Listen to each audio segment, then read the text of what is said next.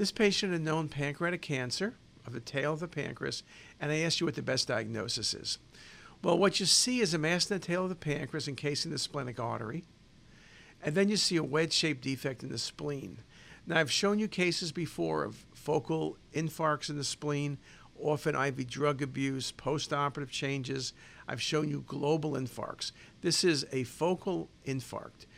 Again, we can see tumors from the tail of the pancreas grow directly into the spleen. That happens. I've not seen an abscess, though theoretically, I guess.